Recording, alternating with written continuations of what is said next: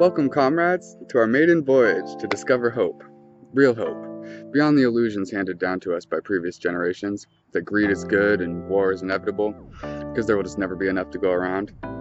As George Carlin said, it's all bullshit, folks, and it's bad for you. I'm your host, Neon Felicity, and I'm here to tell you that we can have a positive future. With an evolutionary perspective, we can be rationally optimistic about the future of civilization. Despite the cynical machinations of the propaganda machine, technology is evolving to a place where we will no longer be held captive by the need to work a bullshit job to meet our basic needs. And future generations will undoubtedly look upon our time with a similar indignation to how we judge our history of slavery and feudal theocracy. What is left for us to do as individual thinkers without the power to solve the problems of the world on our own? As many have said, to change the world, we must first get our own minds right. We must break free from the obsolete dogmas and false assumptions about the way things have to be. The future is going to be radically different from the past, whether we want it to be or not. What is left to us is to shape it by unchaining ourselves from fear, and to shift into compassion, and treat every other person we meet as another version of ourselves. There is much wisdom that we have forgotten that we must recover, and there is much foolishness that we must unlearn. It takes fortitude as well as foresight to see what's ahead for our species. And no person can see the whole picture. The truth is always a mosaic, so we'll all benefit from hearing as many futuristic perspectives as possible. The warnings of a dystopian future are all around us, in films, in the news, in our worrying minds. We need to try harder to seek out reasons to believe it can be different. We can't escape this tribulation, and utopian futurist philosophy is one step towards shifting the paradigm. We are in uncharted territory in the 21st century. The old answers no longer serve us as a society. This podcast is a speculative attempt to sketch a roadmap out of this mess, with a wide range of perspectives on what we need to focus on to manifest a better world for all of us on this planet. So to launch this ambitious project, I introduce you to our first guest, Scott Mills. He's a transhumanist activist and social scientist, a geopolitical and technological analyst, a non-monogamy communication and life coach, a cryptocurrency expert, and an all-around progressive futurist think tank. We met at Luminosity Gathering in Canada in 2017. We were both giving talks in the metaphysics and art space, and I was very impressed by his energy and his ability to apply profound insights from neuroscience and psychology to reinvent human social relations, to embody a philosophy of radical love and radical openness. In the conversation you're about to hear, we discussed the path through civilizational despair to becoming a utopian optimist. Along the way, we discussed the conspiracy research rabbit hole, and how the realization that the impending wave of automation will naturally transform our world can give us real hope for an emancipatory future, because all the propaganda by the ruling class will ultimately fail in the face of this radical technological evolution we're witnessing. We explore the demographic paradigm shift implied by the approaching expiration of the baby boomer generation, and the rise of millennials as the biggest voting bloc in history. We're eager to be done with this terrible economic system that keeps half the population in poverty and the other half involved in unethical, extractive industries like oil and gas. Our generation wants to tax the rich and get moving ASAP on a Green New Deal. We know the baby boomers wrecked our planet, so we're just fighting to make them get out of our way so we can fix it. That is the struggle we're engaged in. We will inherit this planet from them, whatever is left of it. Scott and I discussed the relationship between transhumanism, religion, and capitalism, and how science is approaching discovery of the real elixir of life, which terrifies religious people because it will make us realize that this life is the gift we must cherish. A realization that cannot come at a better time because we are also approaching the end of human employment. Another development that makes the afterlife obsolete, because we will actually be able to do what we want here on Earth, and without having to sell all of our time to a capitalist to pay the rent. We talk about what it means to be woke, what it means to stand in solidarity with the victims of oppression, and why it takes compassion and patience to change hearts and minds. Most people are naturally good, but many have brain damage from an authoritarian upbringing or a materially deprived situation. Many folks in our society operate from a place of fear, which prevents them from seeing the value in every person on Earth. It doesn't make them bad people, but fear is often manufactured by cynical, powerful men who seek to keep humanity trapped in the old paradigm. Given that technological evolution is proceeding with a predictable trajectory, the most reasonable response is to do our best to spread love as far and wide as possible. If the old world was based on fear, the new world will be based on love. Fear is natural in scarcity, so the abundance of the future will likewise naturally instigate love. Abundance is both a material condition and a critical mindset, which are mutually reinforcing. The primary purpose of this podcast will be to illuminate the abundance mindset so as to help manifest abundance as a material condition. I hope you find Scott's utopian perspective helpful in that regard. So thanks for joining us on this map-making endeavor to envision a path towards a world worth living in. We are live. All right. Hello, everybody. Hello, Scott. Welcome to the inaugural episode of Utopian Cartography. So, I guess I wanted to start off by basically asking you about your journey to become an optimist. Have you always been an optimist about the future, or did you go through a period of, thinking we were all fucked and humanity would self-implode? Because that's the phase I went through to get to utopianism in the end. I imagine that's a pretty common phase. So, yeah, I definitely went through that. I mean, first, I started working a lot less, and I've always been into research. I've really been into medical technologies, and I've been a transhumanist for quite some time, reading into age reversal, and I took genetics and molecular biology at MIT because I figured, hey, if the future goes south, I would want to be able to 3D print my own lab with the ubiquity of 3D printing technology, and then I could do my own experiments and give age reversal to all of my friends by adding telomerase genes and all this stuff. So I was always a big nerd. And I'm autistic and have an eidetic memory, so I'm just an information sponge. And what's the eidetic memory? Eidetic memory, that's anything that I experience is permanent and I can relive it. So photographic memory type stuff. So research for me, being autistic, has always just been I just get hyper focused on everything. So when I started working a lot less, I had a lot more free time. And for the last bunch of years, I've just been doing nonstop research every day on all of the topics that I'm sure later you'll have introduced before the video for everyone else listening. But just, this wide range of stuff that I've been into was just because I had the time. And I ran across some conspiracy stuff. And the more I researched, all of it seems outlandish at first when you are integrated into this society of, believing that everything is okay and teaching people that anything that happens bad is probably their own fault because we live in the land of the free. And obviously there's so much opportunity. And if you're not getting it, it's your own fault. So I started reading some of this stuff and with the exception of lizard people and flat earth and some things that obvious, basic science can clearly dispute, I started realizing that almost every single conspiracy that I looked into was absolutely true. And so for a while I got really quite depressed, and my ex-wife was like, okay, you might be a little too deep in these conspiracy theories. I thought, well, you're not wrong, because it's disheartening when you look into things and you realize conflict of interests, which is now what I call them, because conspiracy has been weaponized so that when you call something a conspiracy, that's a euphemism for obviously not true. But all it means is that people are conspiring to accomplish something, and maybe not telling people about it. So I use the word conflict of interest because it's a lot easier to understand that at the biggest levels of government, when, the head of the EPA is an ex-coal guy, the head of pharmaceutical technology lobbyists is now in charge of that industry. And the four biggest heads of their ex-industries and lobbyists are now heading the industry. That is a massive and glaring conflict of interest. And to be so naive to believe that people in that kind of scenario are not going to use that power to benefit their own 401ks, their investment plans that they've already been building their whole lives, and their friends, and literally pushing around billions of dollars, to believe that they're going to vote against their own interests is rather naive. And so the more I looked into it, the more I just started reading the back of every research paper I found from any pharmaceutical technology paper, and I'd find those people and realize they're part of, the Fraser Institute, founded by the Koch brothers to obfuscate climate change technology or this or that or whatever. So it was really depressing. And so I took a break from that because my wife basically told me to, because it was too much. And I was like, you're totally right.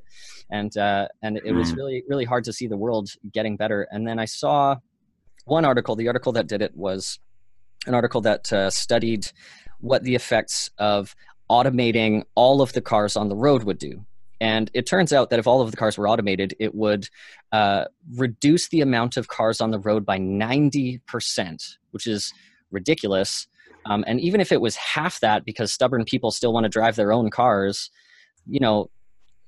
just that alone is removing half of motor vehicles from the road just because they don't need to park and waste space. That means more rooms for parks and less parking spots and less parking garages. And I just thought of the implications of this, and I thought, wow, that doesn't require lobbying or subsidies, or that's just obvious progression and basic economics. Right. And that will be the progression of the world. Like 80 to 90% of the cars are just going to be off the road in like maybe 20 or 30 years, because it'll just be easier to take an automated Uber. And so that really filled my heart with a lot of hope that I had lost for quite some time, realizing how many conflicts of interest are being capitalized on in this world. And then I started seeing things about indoor vertical farming. This is using 99.9% less water, using very little electricity in carbon neutral buildings, growing plants in a sterile space where they get exactly, well, not necessarily sterile, but like without the need for pest control. So like people argue so much about Monsanto and whether or not they're doing any of the bad things that they are or not. It really doesn't matter, because it will be unnecessary, because these things will be grown in a place where they don't need any pesticides whatsoever. So we don't need to worry about, the corruption of the organic farming industry also removing real organic farmers from the equation with their red tape. And so that was like, wow, that's going to save a lot of food. And it can be done in cities, in skyscrapers, which means there's no logistics to deliver them everywhere. Just so much stuff. And I just kept reading about these technologies and the like insanely accelerated growth of the renewables industry, and started looking into the numbers behind the oil and gas industry, and realizing that the industry is already basically dead and being easily overshadowed by the growth of the renewables industry that creates more jobs, creates more wealth for actual people. And, all of this propaganda is just the exit plan for that industry. And I started realizing that, capitalistically speaking, the world is going to be saved by technology itself, because Trump started saying all this stuff about reviving all these coal plants, and then put in all these subsidies for coal plants, and then what happened was all of these states and cities were just like, yeah, we don't actually want to buy coal because solar is cheaper. It's cheaper to build and run a solar plant than it is to just run an existing coal plant at this point. So like nobody's going to buy more expensive products regardless of your subsidies or what you want to, promote to the people to get yourself elected. And I was just like, wow, propaganda is failing, because we are at the point technologically where these things are just going to become automatic, and the world is just going to get better regardless of propaganda.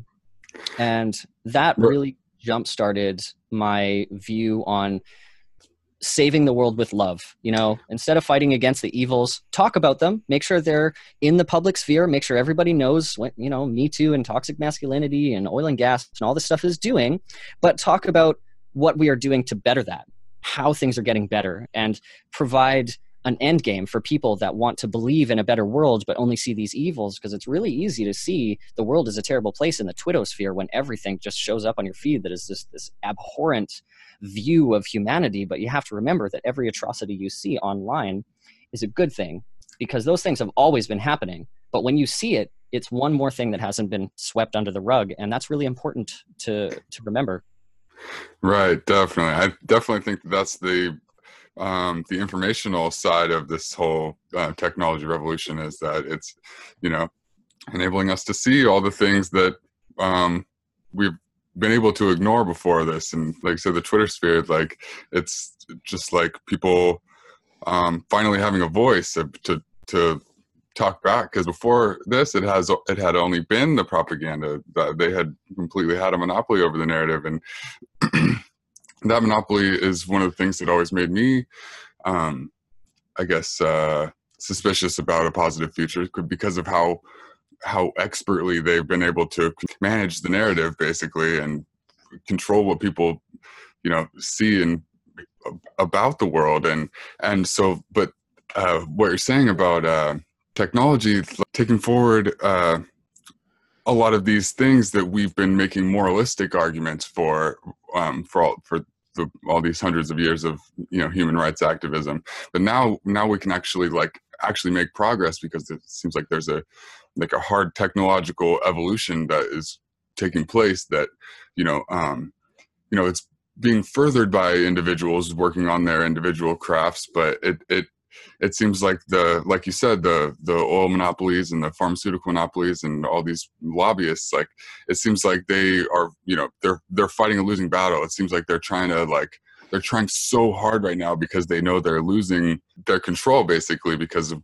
the way that, like you said, the imminent ubiquity of 3D printing will obviate a lot of the monopolies that a lot of these companies have on overproducing things and then charging us exorbitant rates for it. Like, the production costs are dropping on all those things, and that's a function of Moore's law and technological evolution. So that seems like that's the biggest thing that's, I guess, working in the background to make some of this utopian ideation possible, because we can see the bits and pieces of the new world coming to the fore, and we simultaneously have these, like, the old world, dying away, and, like, grasping to hold on to what it had, and the new world is struggling to be born, and I feel like things like utopian ideas are the to me, the part of the avenue for making that possible. But yeah, like that whole thing of the rabbit hole, I call the whole conspiracy research world the rabbit hole, because it's like, once you see that there's something going on behind the scenes, it's a very alluring sort of thing that you're like, oh, I didn't know about that. Like, most people don't know about that. Like, and you, like, research further and further, and there's more and more. It's like, always more. Yeah, exactly. Yeah, exactly. It's an endless. Seems like but the reason people say that conspiracy theory is dangerous is because I don't know if it's because it is dangerous in terms of your mental health, but I've heard a lot of people tell me that conspiracy theory is dangerous in this, like, oh, you shouldn't go down that, like, you shouldn't go down that rabbit hole or whatever. But I think it's an essential way to understand why some of these things are happening, like why we've been at war for 20 years. As long as you're working on solutions and making sure that you're taking care of your mental health while you're researching these things at a personal level, rather, it's not really dangerous. But the dangerous idea just came from when that word was weaponized. Right. In the Kennedy era, after right? Kennedy's Yeah. assassination, and then people made it so that these conspiracy theorists are dangerous because they make people. It's just a populist idea to other them. Right. Yeah, that makes sense. Definitely. I guess they had to come up with something to, because they literally assassinated the president. So they had to come up with some way to make it taboo to discuss such a.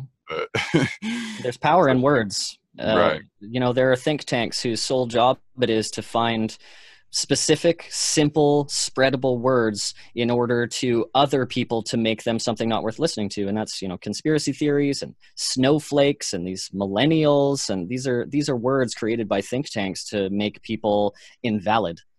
Right. Definitely. Yeah. Cause it's, I guess along the same lines of the fact that, this old paradigm is propped up by the older generation of voters who is, they can be counted on to vote, like all these mainstream news networks, their average viewer is in their late 60s, all of them, each network. 68 for CNN and 72 for Fox News. And in America, it just went down again, but the average age is only 78.6 years now. So, like, literally in an average of 7 years, over half of the population of baby boomers who don't vote in their own best interests will literally be dead. And as morbid as that is, there is a ticking clock to bad ideas. Right. And so that gives me hope, as much as I don't like to think of it that way, because I would rather these people die knowing that the world is going to be a beautiful place and not that it's going to be destroyed by millennials. But I mean, that's just the reality. Right. Yep. I know. I try to explain I try to explain to old people that, like, we got this, but they don't, they're not buying it, because they're fundamentally stuck on the fact that the world can only be good if it operates according to such and such principles that we know to be obsolete, but they grew up on because they didn't have the internet growing up, and so they still barely got the hang of it. You go on the internet, just read Fox and News even articles. Those generations were right after major wars too, so like they're predominantly religious, and a lot of them are super militarized also, and these are two of the most authoritarian types of family homes you can have. And when you grow up authoritarian, especially religious, you're taught to believe in imaginary concepts and not question them. So your whole world revolves around the government knowing what it's doing and just believing in it regardless of whether or not it feels right, and being afraid of anything that tells you different. Yeah, because it's those damn communists working behind the scenes. Always the communists. Fear the red. Fear the red.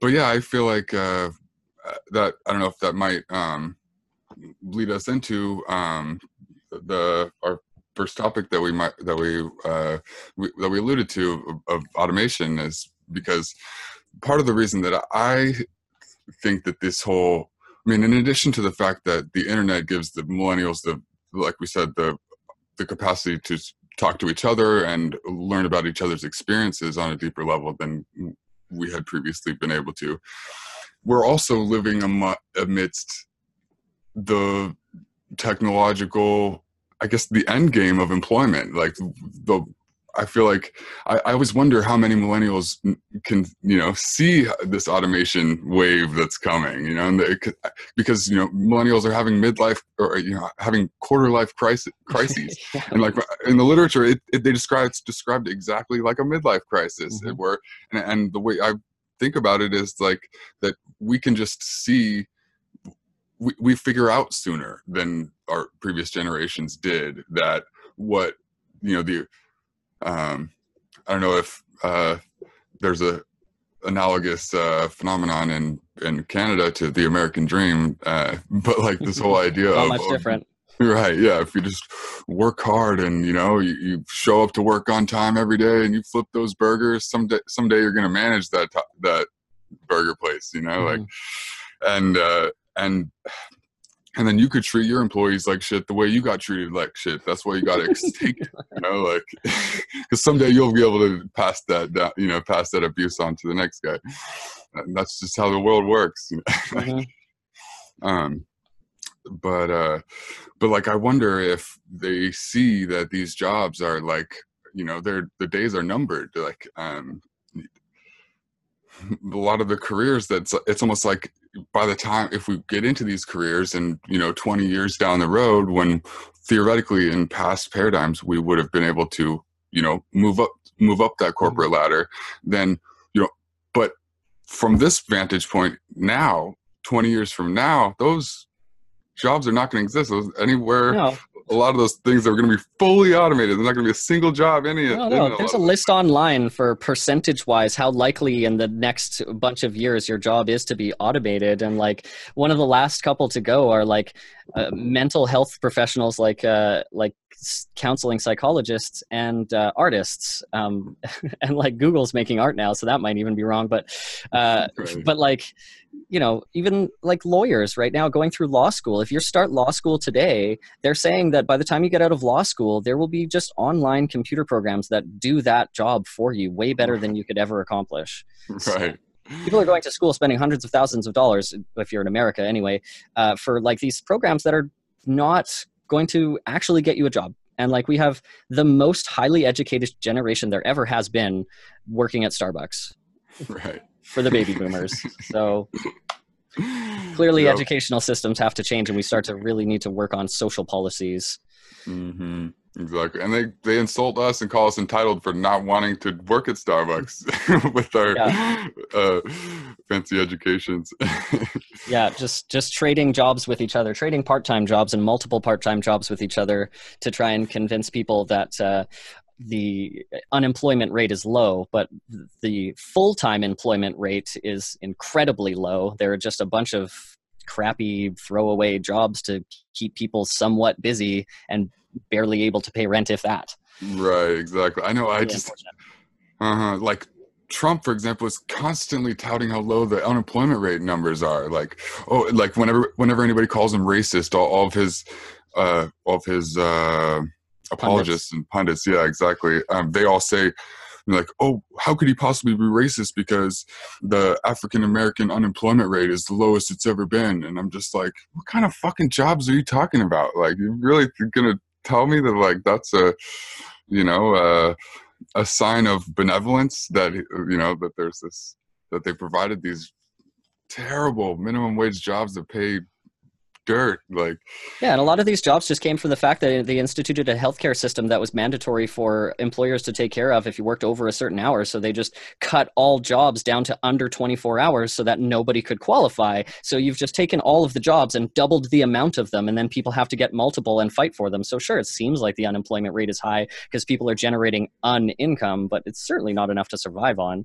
Right. It's just a skew of the numbers. It's just one of the problems with statistics is that it can very easily paint any picture you want it to if you're not careful to read between the lines. Right, totally.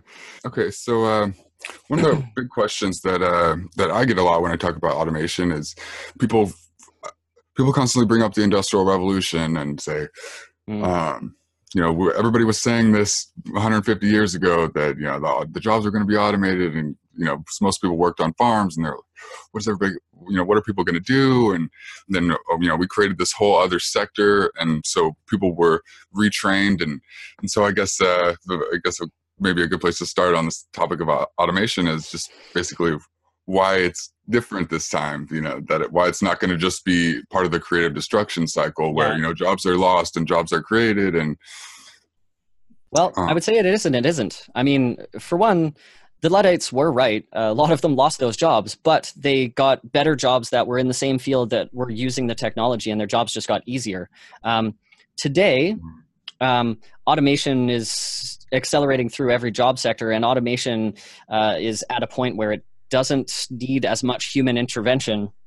And so, we're going to get to the point where, of course, jobs are going to get easier again. Now, the problem is whether jobs are going to become more higher paid or whether there will be social programs that are in place to account for the massive job loss. Because these are jobs now that computers and machines can do without human intervention way better. And people are and have already been losing their jobs. So like when, again, touching back to Trump saying that the job loss or the unemployment rate rather is so low, this is not taking into account that these are throwaway made up jobs just to keep people kind of busy. And people are getting frustrated with this and nobody wants to work these things. And, we're going to get to the point where the only inevitable obvious truth is to create a system such as universal basic income that uses the tax of 70% on corporations and people that are making over certain amounts of millions of dollars a year to buy these robot technologies. The automation has to be taxed in order to support the people whose job loss is caused by these things. And unlike the Luddites who are just going to be learning how to use machines that do the same job so they can produce more, which was all about producing more to give more to everyone. But now we live in a world where there's so much more for everyone already. We don't need to ramp up production. If anything, we need to cool it down, or obviously our Earth is going to be destroyed, as everyone knows now. You'd be living under a rock if you didn't hear the 12 years left thing. Right. So, it is and it isn't different this time, but one way or another, we're already at a point where there is not enough jobs or not enough hours of work to go around, and more automation is going to lead to more of that, and more of that has to lead to one thing or the other. It's either going to be a bloody revolution, which I really actually don't see happening, or people just protesting, being like, we need higher tax rates for giant corporations. We need to halt overseas shell companies hedging their money overseas to hide it from our economy. We need to stop bailing out banks and oil and gas companies, and we need to put that money into people and just give people money, because it's not about creating crappy jobs that make no sense. It's about just feeding yourself, really. Right. That's what matters. Exactly. Not dying out in the cold is my preference, personally. Right. Yeah, everybody says people need jobs, but no, they need incomes. Need income. Exactly. Big difference. I just saw a video yesterday, actually, that the Hill just did a poll because Alexandria Ocasio-Cortez just she pro- she floated a 60 to 70% top marginal tax rate on MSNBC or something, or no, CNN, and I think it was maybe Anderson Cooper who was like, "What?" Like he was like shocked. Of course he was. This concept of, but so the Hill did a poll on it, and they phrased the question. Would you support a top tax rate of 70%? They didn't even say a top marginal tax rate of 70%, and 59% of Americans supported it. Like, not even just a marginal tax rate. So it probably would have been higher. You know, probably would have had even more support. But like, so there is a popular support for like these high top end, progressive tax rates, because people know that there's billionaires that are just running away with everything. Yeah, absolutely. It's amazing that even worded like that people, I was actually shocked when I saw the results of that poll, because like a poll like that, I would expect more than those numbers, perhaps, if they said, 4 people making over $1 million a year, because then you're not in that bracket. But the problem is American people have been brainwashed to believe that they're in a higher bracket than they are, because it's those poor people and those immigrants that are doing all the bad stuff. So believing that you are part of this bracket that the people up top are saying is a problem is cognitive dissonance. So they avoid it, but they just flat out were like, top tax bracket, more tax. And people were like, yes, obviously, that's amazing. Really. Right. I was really surprised. No, me too. Seriously, because I have a lot of conversations with libertarians. I feel like that's the main interlocutors that I find myself dialoguing with, and they're all like, taxation is theft, like full stop.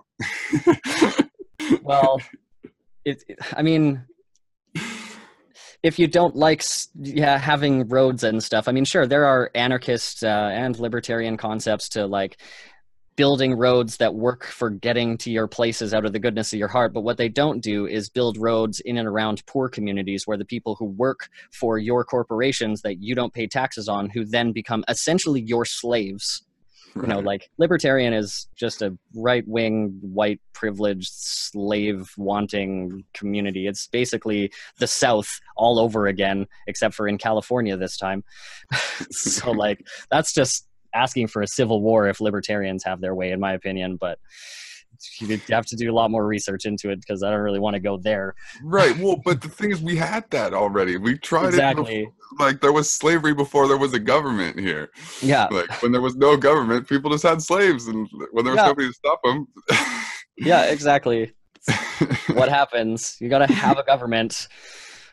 I mean, personally, I would wish the government was like an AI, but we'll get there eventually. Right. Exactly. That's definitely my ultimate vision, is that or I think part of the lesson of the 20th century was that that power does corrupt, and so because humans we have all this evolutionary baggage from going back literally millions of years. We stood up 4 million years ago, and we've been in a lot of brutal conditions ever since that. So there's a lot of leftover evolutionary stuff that we're still dealing with, and so I think a lot of the utopian ideas are an attempt to basically correct for the evolution, correct for the adaptations we made to having to get by in a scarce situation. And so I think a big part of our problems now is like not knowing how to function in this situation where we have so much, where like a third of the global food supply spoils because people don't eat it. Yeah, ridiculous. Well, people are starving, just because they don't have the money, or the IMF came through and pillaged their country. And yeah, pretty much. It's really interesting, but humans have been studied very well to be altruistic by nature, and there have been, where San Francisco sits right now, there was like a Native American city of 1 million people. And, these are people that understand how to live in harmony with the earth, and everything was fine until they got coughed on and died from the flu. And of course, all of the other atrocities that we all well know that the that colonization caused. But now we have manufactured scarcity. Even just the simplistic nature of calling it fossil fuels, as if they are created and by this mechanism that isn't how they're created, and that they're going to run out. And this is just a manufactured scarcity that has caused them to be able to boost oil prices. And like these types of things are what is still driving populist policy, this idea that there isn't enough work to go around, that immigrants are going to steal your jobs and we can't create more, and like that society growing is a bad thing for you and your family.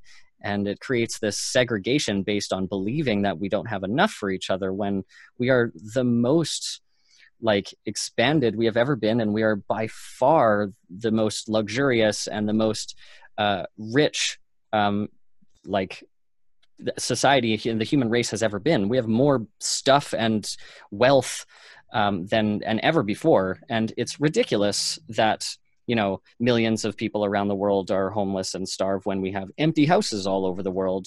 And I mean, are currently also bombing houses and creating less houses, but that's another story. And really, it's all just to try and create this scarcity to keep people against each other, so there's some reason to control them, which we don't really need to get into because we're trying to move past that anyway. But some people somewhere are trying to make people turn against each other, and it's still happening. And whether it's a result of power-hungry people, or religion and segregation, or racism, and all of those things combine is another thing, but it's happening, and we've got to learn to overcome it if we're ever going to succeed in creating a beautiful world for everyone involved. Right. Yeah, exactly. Yeah. The scarcity condition is definitely, I think that's the key. The thing that will be different about the future from the past, as I see it, is the abundance scarcity thing. And so it's like, as our technology continues to evolve, and as the abundant productive capacity of this technology continues to grow, it seems to me that it will be harder and harder to maintain that condition of artificial scarcity that this system thrives on and needs and justifies its existence by purporting to manage. And it's like, once we do have solar power, and we have photovoltaic paint, and just like every building could be a power plant, and then we don't need to be funding a $700 billion military budget in order to extract the oil from some other country full of people who don't want us to steal it from them. And I think and also you mentioned 3D printing. Like, I think that's a big part of it too, is that another part of our wars are for mineral extraction. So I think once we get more and more precise 3D printing, we'll be able to, just fabricate a lot of these molecules that were, destroying the earth to mine, or, bombing poor people to take, and propping up all these despots around the world. Like I heard some stat that the U.S. backs like 70% of the dictators in the world, like because. They overthrew the governments previous to them. Right, exactly. And the reason that they did that was because they needed those minerals for us to have all these goods and services. But it's like, I think we're coming to this technological place where that won't be necessary anymore. And that was the other thing I was going to say, is there's also a scarcity of time that is I think a big factor in the creation of these bullshit jobs, is that they want to artificially keep our time scarce, so we don't have time to think about the big picture of some of these things. And so it seems to me like UBI will, at one level just give us more time, because we won't have to sell as much of it, because that's a big part of that's what employment is selling your time, because you don't have anything else to sell. So all we have is our time to sell to pay the rent. Then it seems like we will be able to get some of our own time back by UBI, because it will provide part of an income that we didn't have to sell our time for. And it seems like a utopian prospect in and of itself, because it'll allow us to do a lot of the research in general that you're talking about at the beginning of, like, what exactly what exactly are we doing in general with civilization? Like, what is civilization? What is it for? And like questions like that, like, you have to be academic. Used to have to be an academic historian to think about questions like that. And now, just you and me, just some cyber anarchists hanging out can figure this shit out. Like, it's all available at our fingertips now. You don't need to be afforded free time that other people don't get in order to just be into philosophy. Philosophy used to be a rich man's game. Now, two people on the internet can look up anything they want and research it to the end of the earth and know all there is to know and form opinions and talk to people about them. Right. Yeah. The collective consciousness is really, that's what's going to change the world. It's people like you and I talking on the internet and having other people come who disagree and arguing and getting more facts thrown in their wrenches into their gears with facts, and whether or not they agree by the end of it, those concepts are now in their brain. And, critical thinking is really hard to get through to right-wing people because of the fact that they have shrunken anterior cingulate gyruses.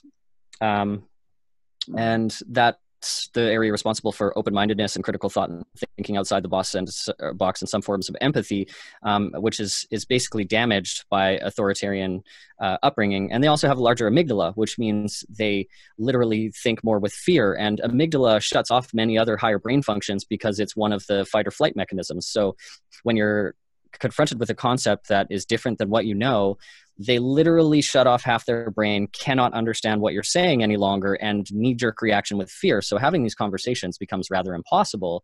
However, they still happen, and they can come back to it and think about it later. And as long as we're willing to be patient and teach with love and not be like, no, you crazy right-wing psycho, that's going to destroy us all. You just have to be calm and cool and be like, I hear where you're coming from. Those are really scary things. These are the things that solve them. These are the reasons that they're not even actually valid concerns.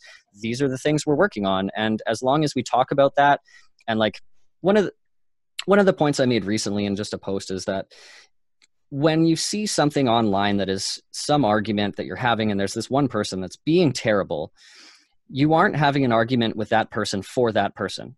You're having an argument with that person for everyone else that's listening. Because if that person is saying something that is bad and marginalizing to a group or bigoted or whatever, you're not just like, oh, you're a bigot, you're never going to change, I'm not going to bother.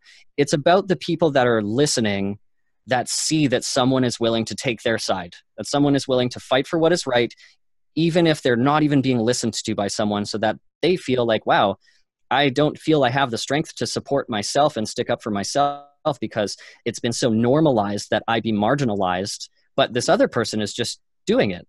Maybe it's not so normal that people make fun of, whatever marginalized group you become a part of. So it really, people say you can't change people on the internet. Well, I get messages every day from people being like, thank you so much for what you said. That means a lot to me, in a private message, because they don't want to be known to talk about it, but now they're thinking about it. They know people are out there that think the same way. And this collective consciousness growth is the most important way that we're continuing to move forward, in my opinion.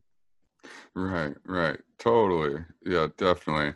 Yeah, I've had so many conversations with people online that I know that I'm not going to change their mind, but it still feels like it's worth the exercise of articulating the reasoning for other people. You're exactly right that most people aren't trying to engage in those fights and get insulted, and so I think a big part of my one thing that I guess upside to having been bullied growing up and then growing into someone who, is self-actualized. Now I feel like I have the strength to stand up to people who, would casually demean people who they're just used to not, having the strength to stand up for themselves or something like that. I remember the story of Michael Moore talking about why he became an activist documentarian. Mm-hmm. There was he watched some guy get beat up and he didn't intervene, and because he didn't want to also get beat up. And then he says that after that he said he would never let that happen again. He's gonna fight for people who are getting fucked by somebody stronger, like, and I think that's a big part of activism, and and I think it's a big part of trying to improve the world in general, like, because it's easy enough to like just say, oh, the world's terrible, I might as well just get on with it, and it's just going to be terrible, and it's not, it's not my responsibility to try to fix. Cynicism isn't helping anyone. Right. Exactly. Yeah, it's a defeatism. It's a sense of, oh, it's, like one thing I correct people on a lot is when people say it's always been, when I describe like certain things about corruption and things about unfortunate aspects of power dynamics and dominator culture and stuff, and people say, but that's the way it's always been, and I say, no, it hasn't always been like that. There was a start to everything started at some point, like, and then I'm fairly convinced that technological evolution has played an integral role in the entire process. Like, so I think a lot of like empire kind of became possible with the beginning of the written word, because they could codify, like, you do this and then you get this, like, and they could write down like who was a good soldier, and they can expand this, like, you know what I mean, like, and people can get promoted. And so the age of empire started 5,000 years ago, which is around exactly the time of the written word. And so I think that something so powerful that started this whole patriarchy and imperial thing, like, I recognizing that it did have a starting point, and even though it was so long ago, like the fact that it did have a starting point, I think suggests that it could have an ending point, or that there could be a transition. Darwin said that the reason he that he was so stoked on evolution was because it implied that humanity was not an end point, but a stepping stone onto something greater in the future. And I can't even imagine what Darwin would think of transhumanism and the whole entire concept of like literally conscientiously right, yeah, exactly. Like, oh yeah, no, we discovered the mechanism, and we also discovered how to hack into it. So I think that's a big part, because honestly, for me, that was what pulled me out of that conspiracy research rabbit hole, was discovering the singularity in transhumanism, and this whole idea of, because I remember Alex Jones talking about how, I remember back in, like, it was like when I first started discovering conspiracy theory, and Alex Jones is everywhere. Yeah, exactly. And Alex Jones has a thing where he talks about how the elite are like, trying to transcend humanity, and they're gonna like just eliminate the rest of us, and they're making us develop these technologies, and they're gonna take them for themselves, and launch off the earth or whatever. And so then I discovered transhumanism and the way that, and an actual discussion of it as just a natural thing, that, and it makes sense to me that Christians would try to paint it that way to make us not like the idea of transhumanism. Like, they fearmonger hardcore about transhumanism and the whole entire idea of transcending biology and transcending our legacy forms. There's one point there which I found rather compelling that I read an article about 6 or 7 years ago, is that 85% of people who convert to religion later in life, like as in not from childhood, so in adulthood, is because they begin to have a fear of death and the afterlife. So with transhumanism, I mean, the first thing with transhumanism is like upload or age reversal technology, the elimination of the genetic disorder that we call aging. And so if we eliminate aging in the public eye and make that a possibility, then 85% of people who converted to religion later in life will probably be like, you know what, screw that God, I'm not coming. Right. I'm not even going to bother. I don't care anymore. So, I mean, there's that, which is great. Right. Yeah, exactly. Because the whole entire justification of Christianity is the afterlife and the fear of death. And so if science has now progressed to the point where it might be able to cure that condition, then it removes the entire justification for as you said, people starting to see their own mortality approaching. Like if that condition, if we remove that condition, then there will be no more reason for it cuts out the church's recruitment mechanism. Absolutely. It makes this the good part, this life the good part. See, the problem that you'll find with the most cognitive dissonance when you try and fight against religion, which I do often in as nice of a way as I can, mostly because these people are brainwashed and it's not their fault. They live in fear for the most part. Despite that God is love, he will punish you for literally eternity if you fuck up and happen to not repent before you happen to die. So, I mean, nonsense on its head regardless. But the one thing is that if you try and argue with them about the valid points and the contradictions of the religion, as soon as they find any sort of agreement with those contradictions, now they've just got to come to the realization that they've wasted their entire life up to that point, not really living for them, but living for an imaginary being in the sky for the idea that the next life is the good part. So the older they get, the more you're making them realize they've wasted their life for something that now may not exist. That is, if I could think of anything that would be the scariest thing in the world, that would be it. So therein lies the problem, is that especially the older generation, you really are going to have a tough time making them believe that everything they've worked for their whole life, being afraid of a being in the sky, is for nothing. That's terrifying. Right. Yeah. That's why, we can't tell our grandparents, it's like so hard. It's so hard for all of us to tell our grandparents, like, hey, I don't know about that. Because, they know they're about to die and they're like, oh, but it's okay. My family will then, meet me up there. And, but yeah, so it's definitely, I feel very, very thankful that I was able to,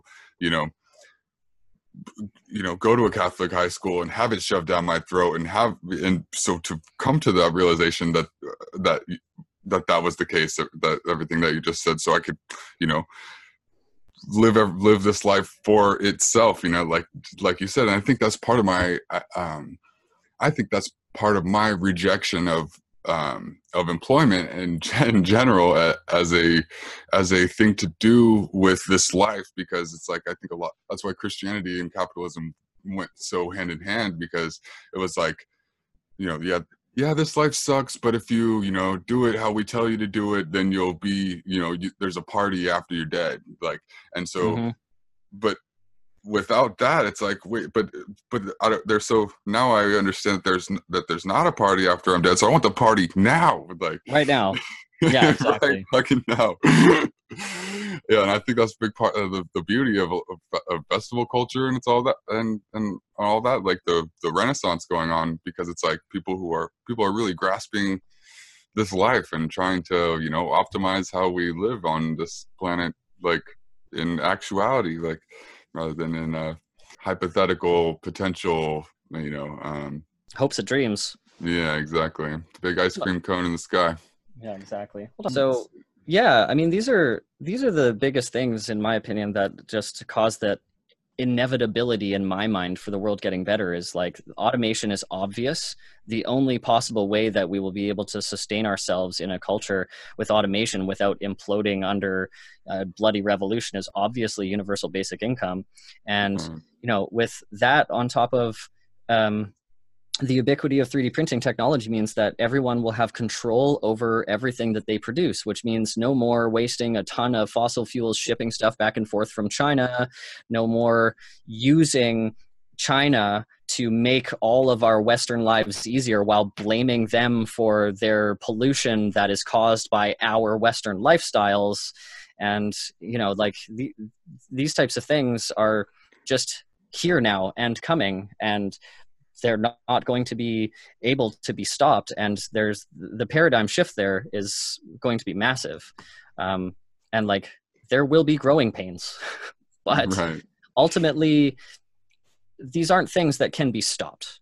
And so, like, the younger generation can take note of the fact that this is just the obvious path and start fighting for them sooner. And once we start just talking about the obviousness of how easy it would be to support our society in a positive way, we can start moving in that direction a lot easier. Right. Definitely. Definitely. Yeah, and I feel like that's why we're, clamoring to this, why politics is in such turmoil right now, because we're just at the beginnings of grappling with this major shift. So that's why, like Hillary Clinton, she missed her shot in 2008. I mean, when she lost that, she was, it's like that was going to be the last one of those. Hopefully, I like cross my fingers so hard that we don't get it some kind of Hillary 2.0. And a lot of the mainstream, at least especially the Democratic Party in America, I assume there's it's like this in every Western country is probably going through a similar dynamic right now. Is like, do we reckon with the fact that there's major paradigmatic transformation that has to happen, or do we like just keep postponing it and like just like keep ignoring people's cries for something different? But yeah, and I really wonder, like, when, like, do you have a projected time frame in mind when you think UBI will become at least a mainstream like piece of the debate, or like when it will possibly be implemented someday? Well, I mean, it's really hard to say because it kind of works in 4-year increments with election cycles, right? So, I mean, these are things the Green Party up here has been talking about. But, the rest are just not on board yet. I mean, the Liberal government just bailed out an oil and gas company, just like the banks were bailed out by you guys in 2008. Right. Kinder Morgan had a defunct pipeline. They wanted to rebuild it, and the Supreme Court of Canada said you can't do that because you're ruining all these Indigenous lands. And the shareholders of the company itself said, this is actually going to lose us money and it's not going to be worth it, and we don't want anything to do with this pipeline. So the lobbyists convinced the government of Canada to buy the pipeline for $4.5 billion of taxpayer money, a pipeline that the shareholders of the company didn't even want, and bailed them out of their infrastructure that they don't even and weren't even planning on using. So now the Canadian government owns a pipeline that people are still protesting not to build, and like ripping Indigenous people out of their homes to like try and build parts of this pipeline. And like, it's like, wow. When oil's going to be obsolete in 5-10 years. Yeah. Like, I mean, we're still going to be using oil for, we're still going to be using oil for quite some time, but we do need to absolutely ramp down its production and create alternatives. And like, these people are being brainwashed to believe that it's creating jobs when it's clearly been dead. That industry's been dead for a while, and any propaganda that suggests otherwise is part of the exit plan for them to sell all their oil infrastructure to taxpayers and people and lower grade investors so that they can move all of their money divesting into renewables, because these people who own oil and gas companies are not stupid. I've seen the same numbers they see. They know that their bottom line is failing. They know there's a surplus of oil around the world gathering. They know that it's just going to be built up so that they can move their money elsewhere. So that's what they're doing. And to believe otherwise is just unfortunately naive. And it's based on very clever propaganda that is using, that same scarcity of jobs that we talked about earlier against them, when really renewable energy creates 7-to-1 jobs against oil and gas anyway. So, like, having hope for the future gets really, really tough for a lot of people here in BC, where we were just like, no, you can't run that pipeline through BC. When people out of Alberta, some of my close friends who are super intelligent people who believe in the holographic universe and all this crazy utopian stuff, are literally promoting separatism, as if being a landlocked country, dead center of Canada, is somehow going to make you sell oil to the coast better. It's just the ignorance to state that being another country would be somehow better because you're crying that BC was like, no, we actually don't want you to destroy Indigenous populations and have more oil spills like Kalamazoo, and also potentially one oil spill in the Juan de Fuca Strait would permanently be the biggest ecological disaster since the Gulf of Mexico, and it would be permanent. So, like, no is obviously the best answer. Fuck your imaginary oil and gas job. Please just think about something other than yourself for a second. And also, by the way, retraining is cheap. And if we use the same oil and gas subsidies to retrain into renewable energy, it would be obviously better for everyone. And like I'm seeing $1,000 programs going around. For $1,000 you get a couple weeks training and you get ticketed to be able to install solar panels, where you can go get a loan from the government to get money to buy solar panels and install them. People could just be creating their own businesses. It's Right. actually, all the tools are actually out there, but the government isn't promoting them because the oil and gas industry. So like the timeline is difficult, and I digress. The timeline to when these things is going to happen is very difficult to say, but like basically it's just going to be a tipping point of voting power of younger generation people that are like, no, I want to work in renewables. And also, can we tax the hell out of these oil companies, or just not subsidize them and move those subsidies into retraining programs so I can actually get new jobs for the new world? And as far as universal basic income, life's a little too easy in Canada for that to be a big thing right now. But like, I know in the United States, despite this amazingly low unemployment rate, life's hard. You know, there are straight ghettos. That's a real thing that exists. And like, it's been classified as a third world country now. Like that's legit. The United States is literally a third world country, and it's one of the most technologically advanced and the richest country that has ever been in the history of mankind. And here we are, you know, still convincing people it's their fault they don't have jobs when there are surpluses of trillions of dollars just going missing from the Pentagon alone that they don't know what happened to. Like, this could easily just be given to people, and it's so obvious. Exactly. And like, obvious things don't stay hidden for very long. So like, I can't imagine it'll be more than a couple more elections. You know, maybe a Bernie, maybe a couple of Warrens, maybe some AOC. You know, when Cortez, if she runs, she'll win. Right. And like, because she's already got popularity before. Yeah, I could see her doing basic income. She'll be age eligible in 2028. So I'm like, count down the days. We'll get over. Yeah, pretty much. Because I'm like, because it seems like universal healthcare. Just I was about to say that, and then I realized I'm talking to a Canadian. If you probably think it's even more ridiculous than I do, that we're still fighting for healthcare. It's pretty ridiculous. It's true. Like, it's really funny when Americans make all these points about how the Canadian healthcare system has failed, and it's like, what? Like, I had cancer when I was 28, and I didn't have to spend a dime. You know, people lose their life savings when they're like 60 when they get cancer. You know, that's your whole life gone because you got something that you couldn't prevent. Well, maybe you could. I mean, I suppose you could have prevented it with lifestyle, but let's be realistic. You're not going to prevent it when the world is against you and you're living in a stressed environment your whole life, working to the bone because you've been taught that's the only way you're ever going to be deserving of anything. So, you know, you got a system that gives you disease because it's not preventative, and it's the most expensive healthcare system in the world. And like, you know, like there again is like this money. What is AOC? What is her 70% tax bracket going to do? What's that extra 20% of tax from the ultra rich going to do? It's going to bring in like $1 trillion. What can you do? Or trillions, in fact, probably. What can you do with trillions of dollars? Like, I think it's like $2.1 trillion to give every American like $1,500 US a month to live off of. You know, there's that. Or like, it would definitely pay for, you know, any major surgeries and people need, like, you know, one broken leg away from bankruptcy.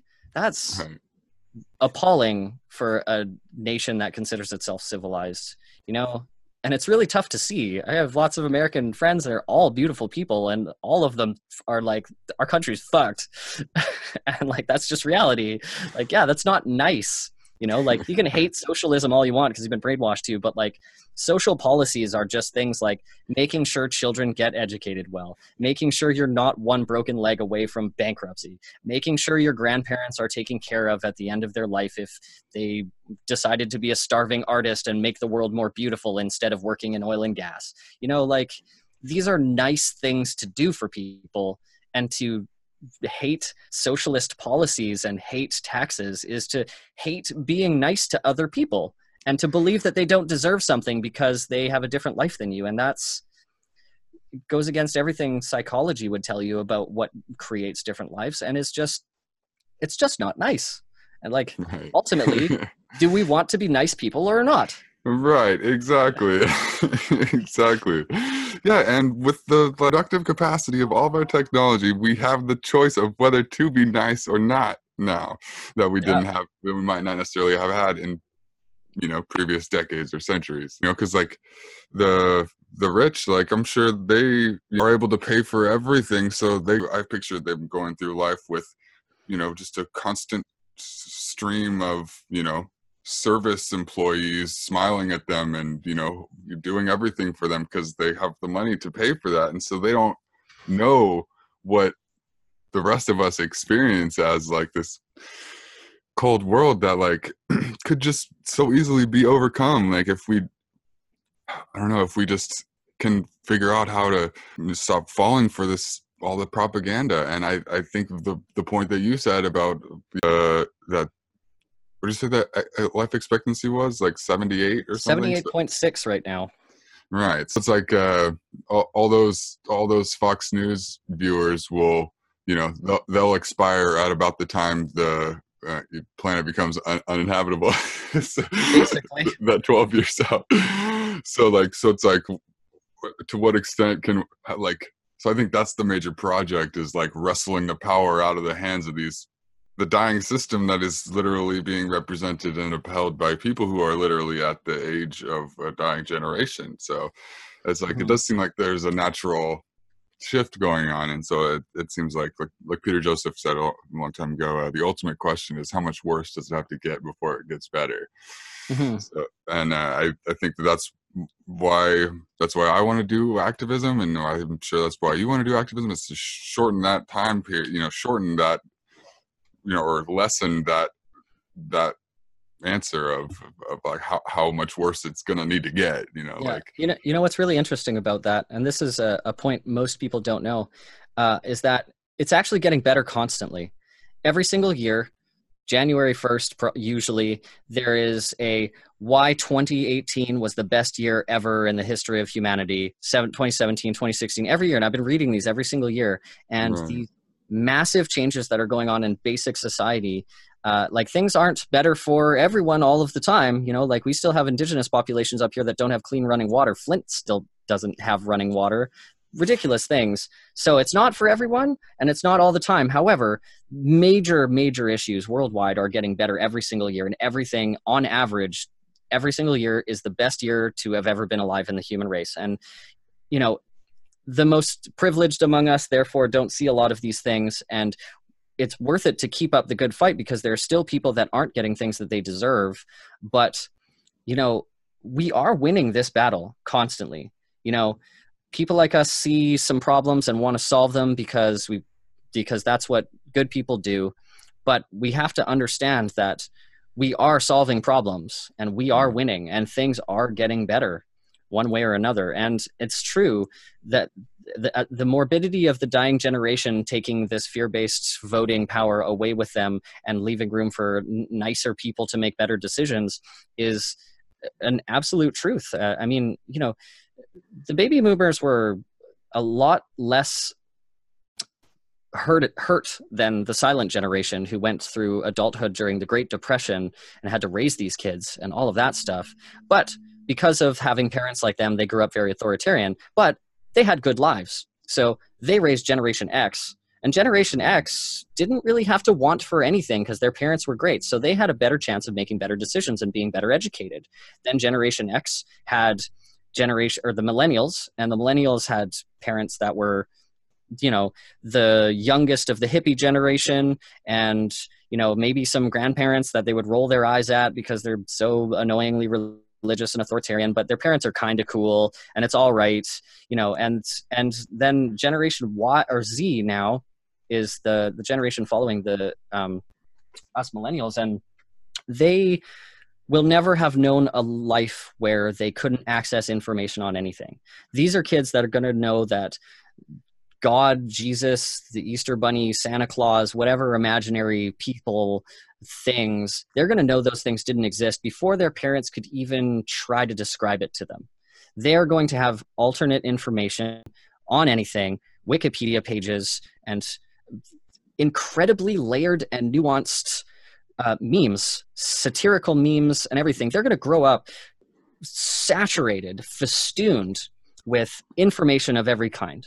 And while that's going to affect their brains in a very different way, and it's going to cause very different people, like, make no mistake, it's going to be different, they are also going to be by far the most overwhelmingly educated generation there ever has been, with far more computing power to take in vast swaths of information from a young age than even we were, and definitely more than X and the baby boomers. These are going to be kids that can't really be screwed with. You're not going to be able to tell them something is real that isn't, because they're going to be on Google in 5 seconds figuring it out for themselves. And that in and of itself is a world-changing idea. The most critically thinking generation ever is next. And Right. and the one before it, the millennials, like, were the most highly educated generation ever so far, next to what they will be. And we are already overwhelmingly in favor of socialism and social policies that are good to people, totally denouncing capitalism, realizing that it's just a fascist joke. And things, we're into technology, we're not afraid of things, we think critically. And there are those among us, of course, that take after their parents and still have these different thoughts, but they're in the overwhelming minority. And it's really unstoppable at this point. It's really easy to feel dejected and upset when you see these terrible things going on in the world. And as we should, because we need to solve them. We need to do something about them. But maintaining the mindset that there's a time limit to this evil, that the younger generation really cares about people, like, that we are more in touch with our emotions than any past generation has ever been. In general, we're basically, just scientifically speaking, better at most things. There are some things that you could objectively say that the baby boomers or Generation X is better at because of, like, their commitment to work and this and that. And maybe that's important in some scenarios, but with a generation that's going to be out of work, commitment to working really hard isn't really necessary. Commitment to being there for each other as a community is. And if we just hold on to the concept that we are doing very well as a generation, even though our generation is struggling very hard in the status quo, we are working from within it to make things better. And people like Alexandria Ocasio-Cortez are a blinding example of what that's going to look like as more people start to listen to people like her and go, oh my gosh, like, we need to do better. And holding on to that, again, I'll finish this point this time, I swear, holding on to that is what's going to make us speak with more compassion as we sell these ideas to people that don't get it yet. It's what's going to make us be able to continue to fight the hard battles and show, even, like, we shouldn't be punching Nazis. There have been some really beautiful biographies I've seen of people who used to be Nazis that now just go talk to Nazis and make them realize that they can have community and brotherhood and connection and love outside of that community and completely denounce Nazism. So no, we shouldn't be punching Nazis, as much as I'm not going to deny that I totally imagine myself straight, like, headbutting Nazis in the face sometimes when they say some stuff that just makes me infuriated, but I'm not going to. I'm going to talk to them. I'm going to treat them with as much love as I would anybody else, to the best that I can, because what they say might just be too much for me, but I'm going to try, because that's how you change the world. And we have to remember that we are winning, is getting better, and hold on to that and let it guide us into every battle we have to face, because that's where it's at. We can't believe that it's getting worse, because it's not. We are winning. Hell yeah. I guess one question on that subject of people talking about punching Nazis, because that is one thing that I've struggled with a lot, because a lot of the leftists that I follow are very like, you're a bad faith liberal if you don't support that kind of thing, and I'm just always like, well, but no, I'm not. But I just don't think that was going to be effective at converting any Nazis, is to punch them in the face. Like, for a leftist to punch them in the face, that's not going to convert anybody. And it seems like I've heard multiple stories of people like talking about how they left the left because they, were in some brawl and at a protest, and a counter protester hit them, and that's what turned them into a Nazi in the first place. It was like by accidentally getting hit by somebody. And so it seems like I guess my question, maybe a question would be, do you think that people are falling into things like Nazism because of this scarcity that is being propped up, and that that things like basic income would basically like remove a lot of the I don't know, the desperation that led to people becoming Nazis both in the 30s and after the first Great Depression? Like that's part of why like Hitler rose in the first place, was because Germany was decimated after World War One. So like it seems like the economic the material conditions of the working class is like part of what's pushing it in that direction. So it seems like the best thing that we can do is to, you know, fight for these universal programs that will materially benefit their lives, and so that then they can, so they'll be able to see that, you know, like we care about them and we want them to do well just like we want ourselves to do well, like and our friends and neighbors, and we want everyone to be doing well. Like I feel like there's a big part of a big part of the right wing is just people feeling, like you said, like they love that community and camaraderie that they have among their fellow incels or whatever, and they I don't know, I guess I just, well, there's a lot to touch on there, and I mean, just even relating to the way that the people in the oil and gas industry in Alberta are turning to separatism to feel that, you know, they're not getting what they want or deserve, so obviously they should just leave the country entirely. And it's that is a boiling down of this mentality at every level, you know, like a thief, the thief that stole my car stereo back in 2007, you know, I was annoyed because at the time I couldn't afford $3,000 for a new car stereo, and that sucked. But I also have to understand that, like, this is a world where we are taught we can have whatever we want, and there are nice things out there. There are new computers and video games to play and new phones. Whatever you're into, everybody has a different passion, but whatever your passion is, you don't have that. There's no way you could afford to have that in any reasonable amount of time. Do you then say, I don't deserve it? I'm not part of this society that deserves these things. These commercials aren't for me. Am I not worthy? And your response to that is going to be, no fucking way. I deserve those things too. Look at this decent looking car here with this really nice stereo. They could obviously afford that, so they can afford it again, and I'm going to take it because I deserve one too. And I honestly can't blame them for that. I was upset for sure, but I really can't blame them. They don't think, you know, maybe I spent all of my time trying to afford that and finally made it there. They just think I can obviously afford it. And I just can't blame them. And from every aspect of culture, you know, white fragility, for instance, is a big thing. So we have this white male dominated culture in general. And so what happens with Nazi culture is white men are taught our whole lives that all the other cultures are oppressed, and we have all this privilege. And, you know, even now talking about this privilege we have, it's hard to hear about privilege. You know, when I first discovered the concept, I was like, screw that. I grew up like quite poor. I've seen a gun to my mother's head. I've been through the ropes and made everything I had on my own and did it myself, and I have no privilege. But, you know, understanding more about white privilege, I realized, well, but if I was black, that would have been a hell of a lot worse for me, for sure. For sure. There's no denying that.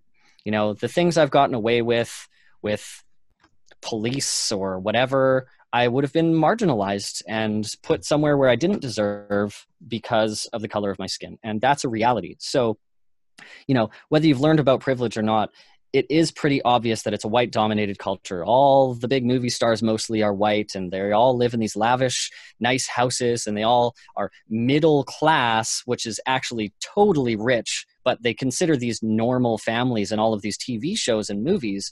And so to grow up and to not have all of those things, and to not get all of the girls and to not get all of the money and the cars and the jobs.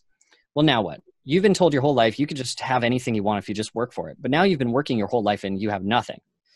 You know, no girls, no car, no money, no house, nothing.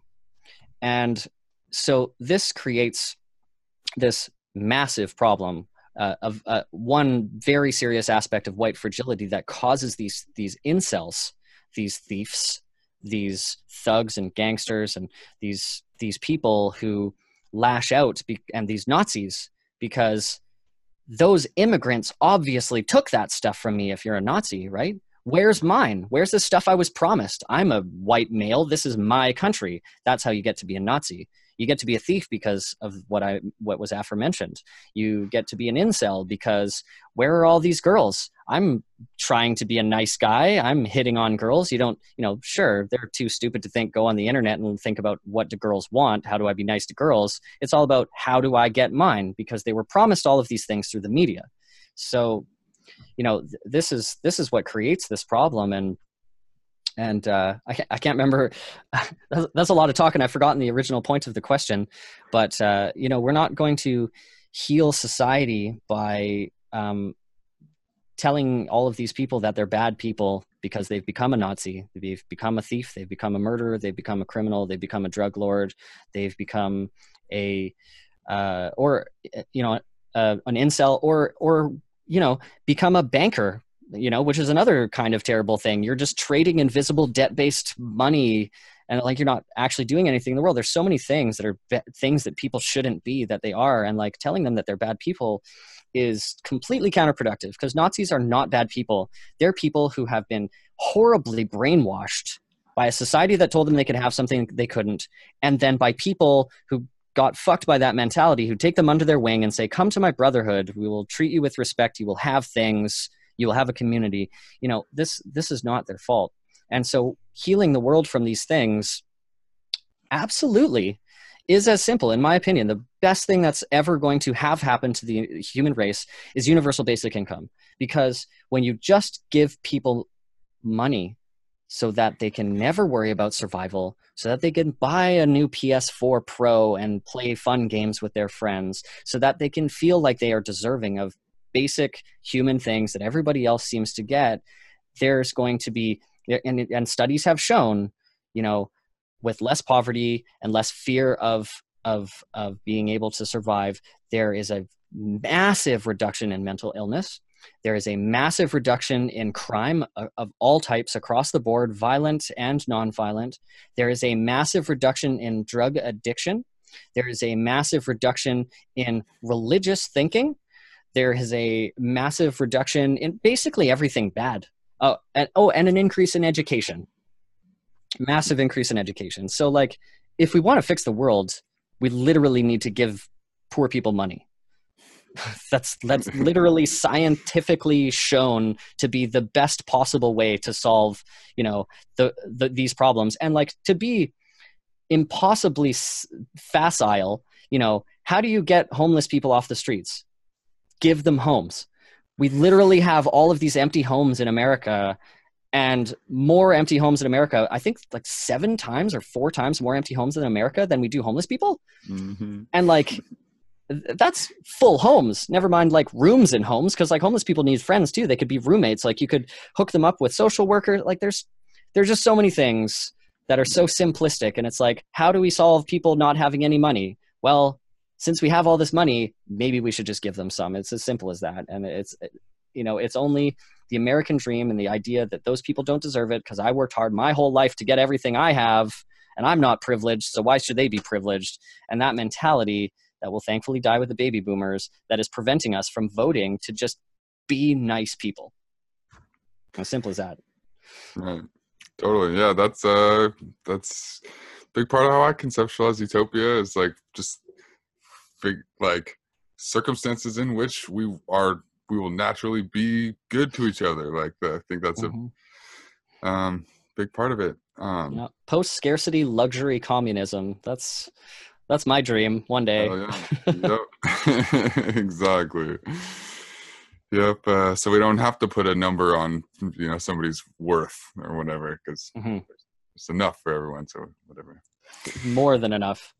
Right. Exactly. So yeah. Anyways, that makes a lot of sense on how we can, correct some of these problems that are seemingly overwhelming and seem to be so totalizing and debilitating for our progress as a civilization. And seems like we've covered some ground on the types of policies and the types of trends that are where this world is headed, and some of the reasons to be optimistic about the way things are headed.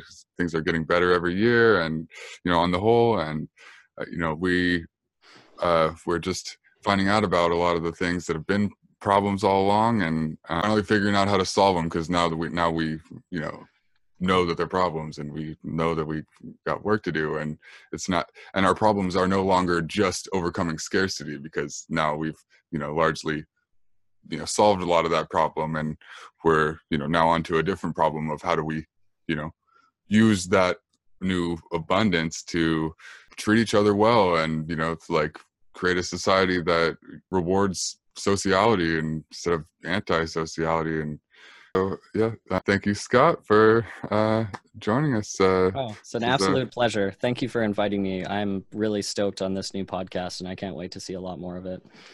Cool. Thanks, man. Oh yeah. Alrighty. Well, peace out, everybody. Tune in next time.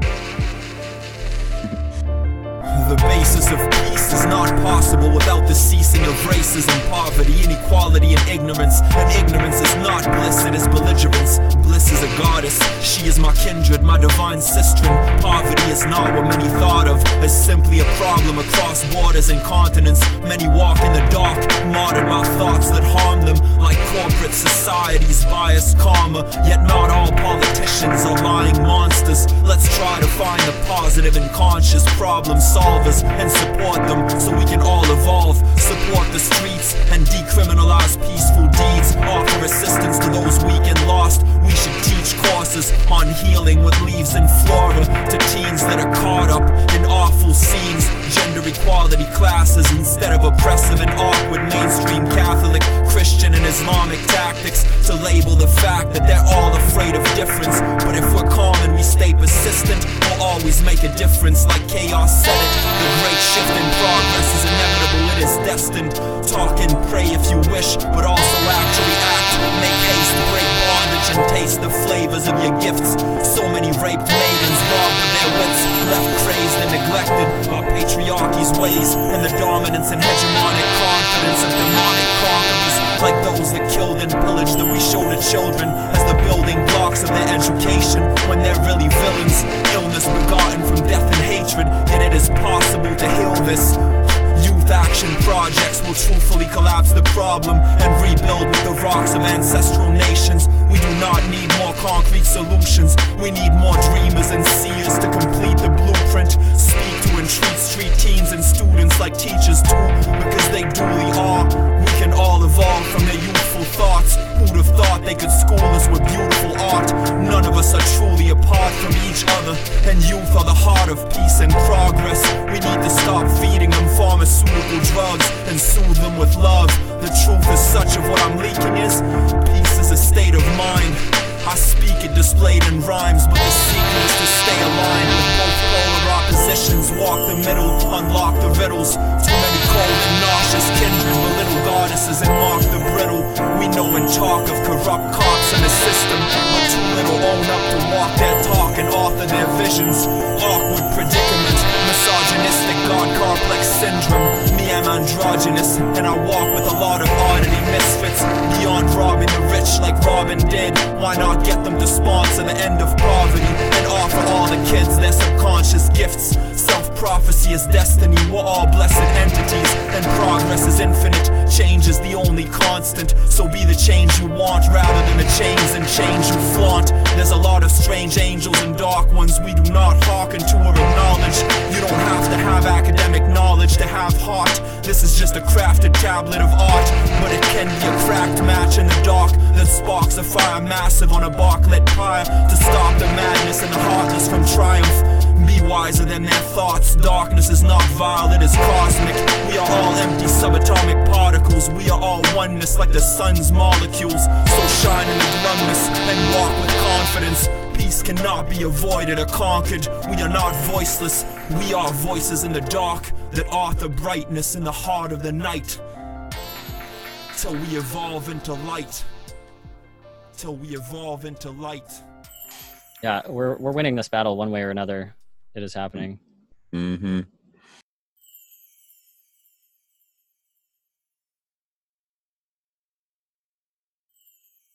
We'll get to the future somehow. Yeah, one way or another, it's coming.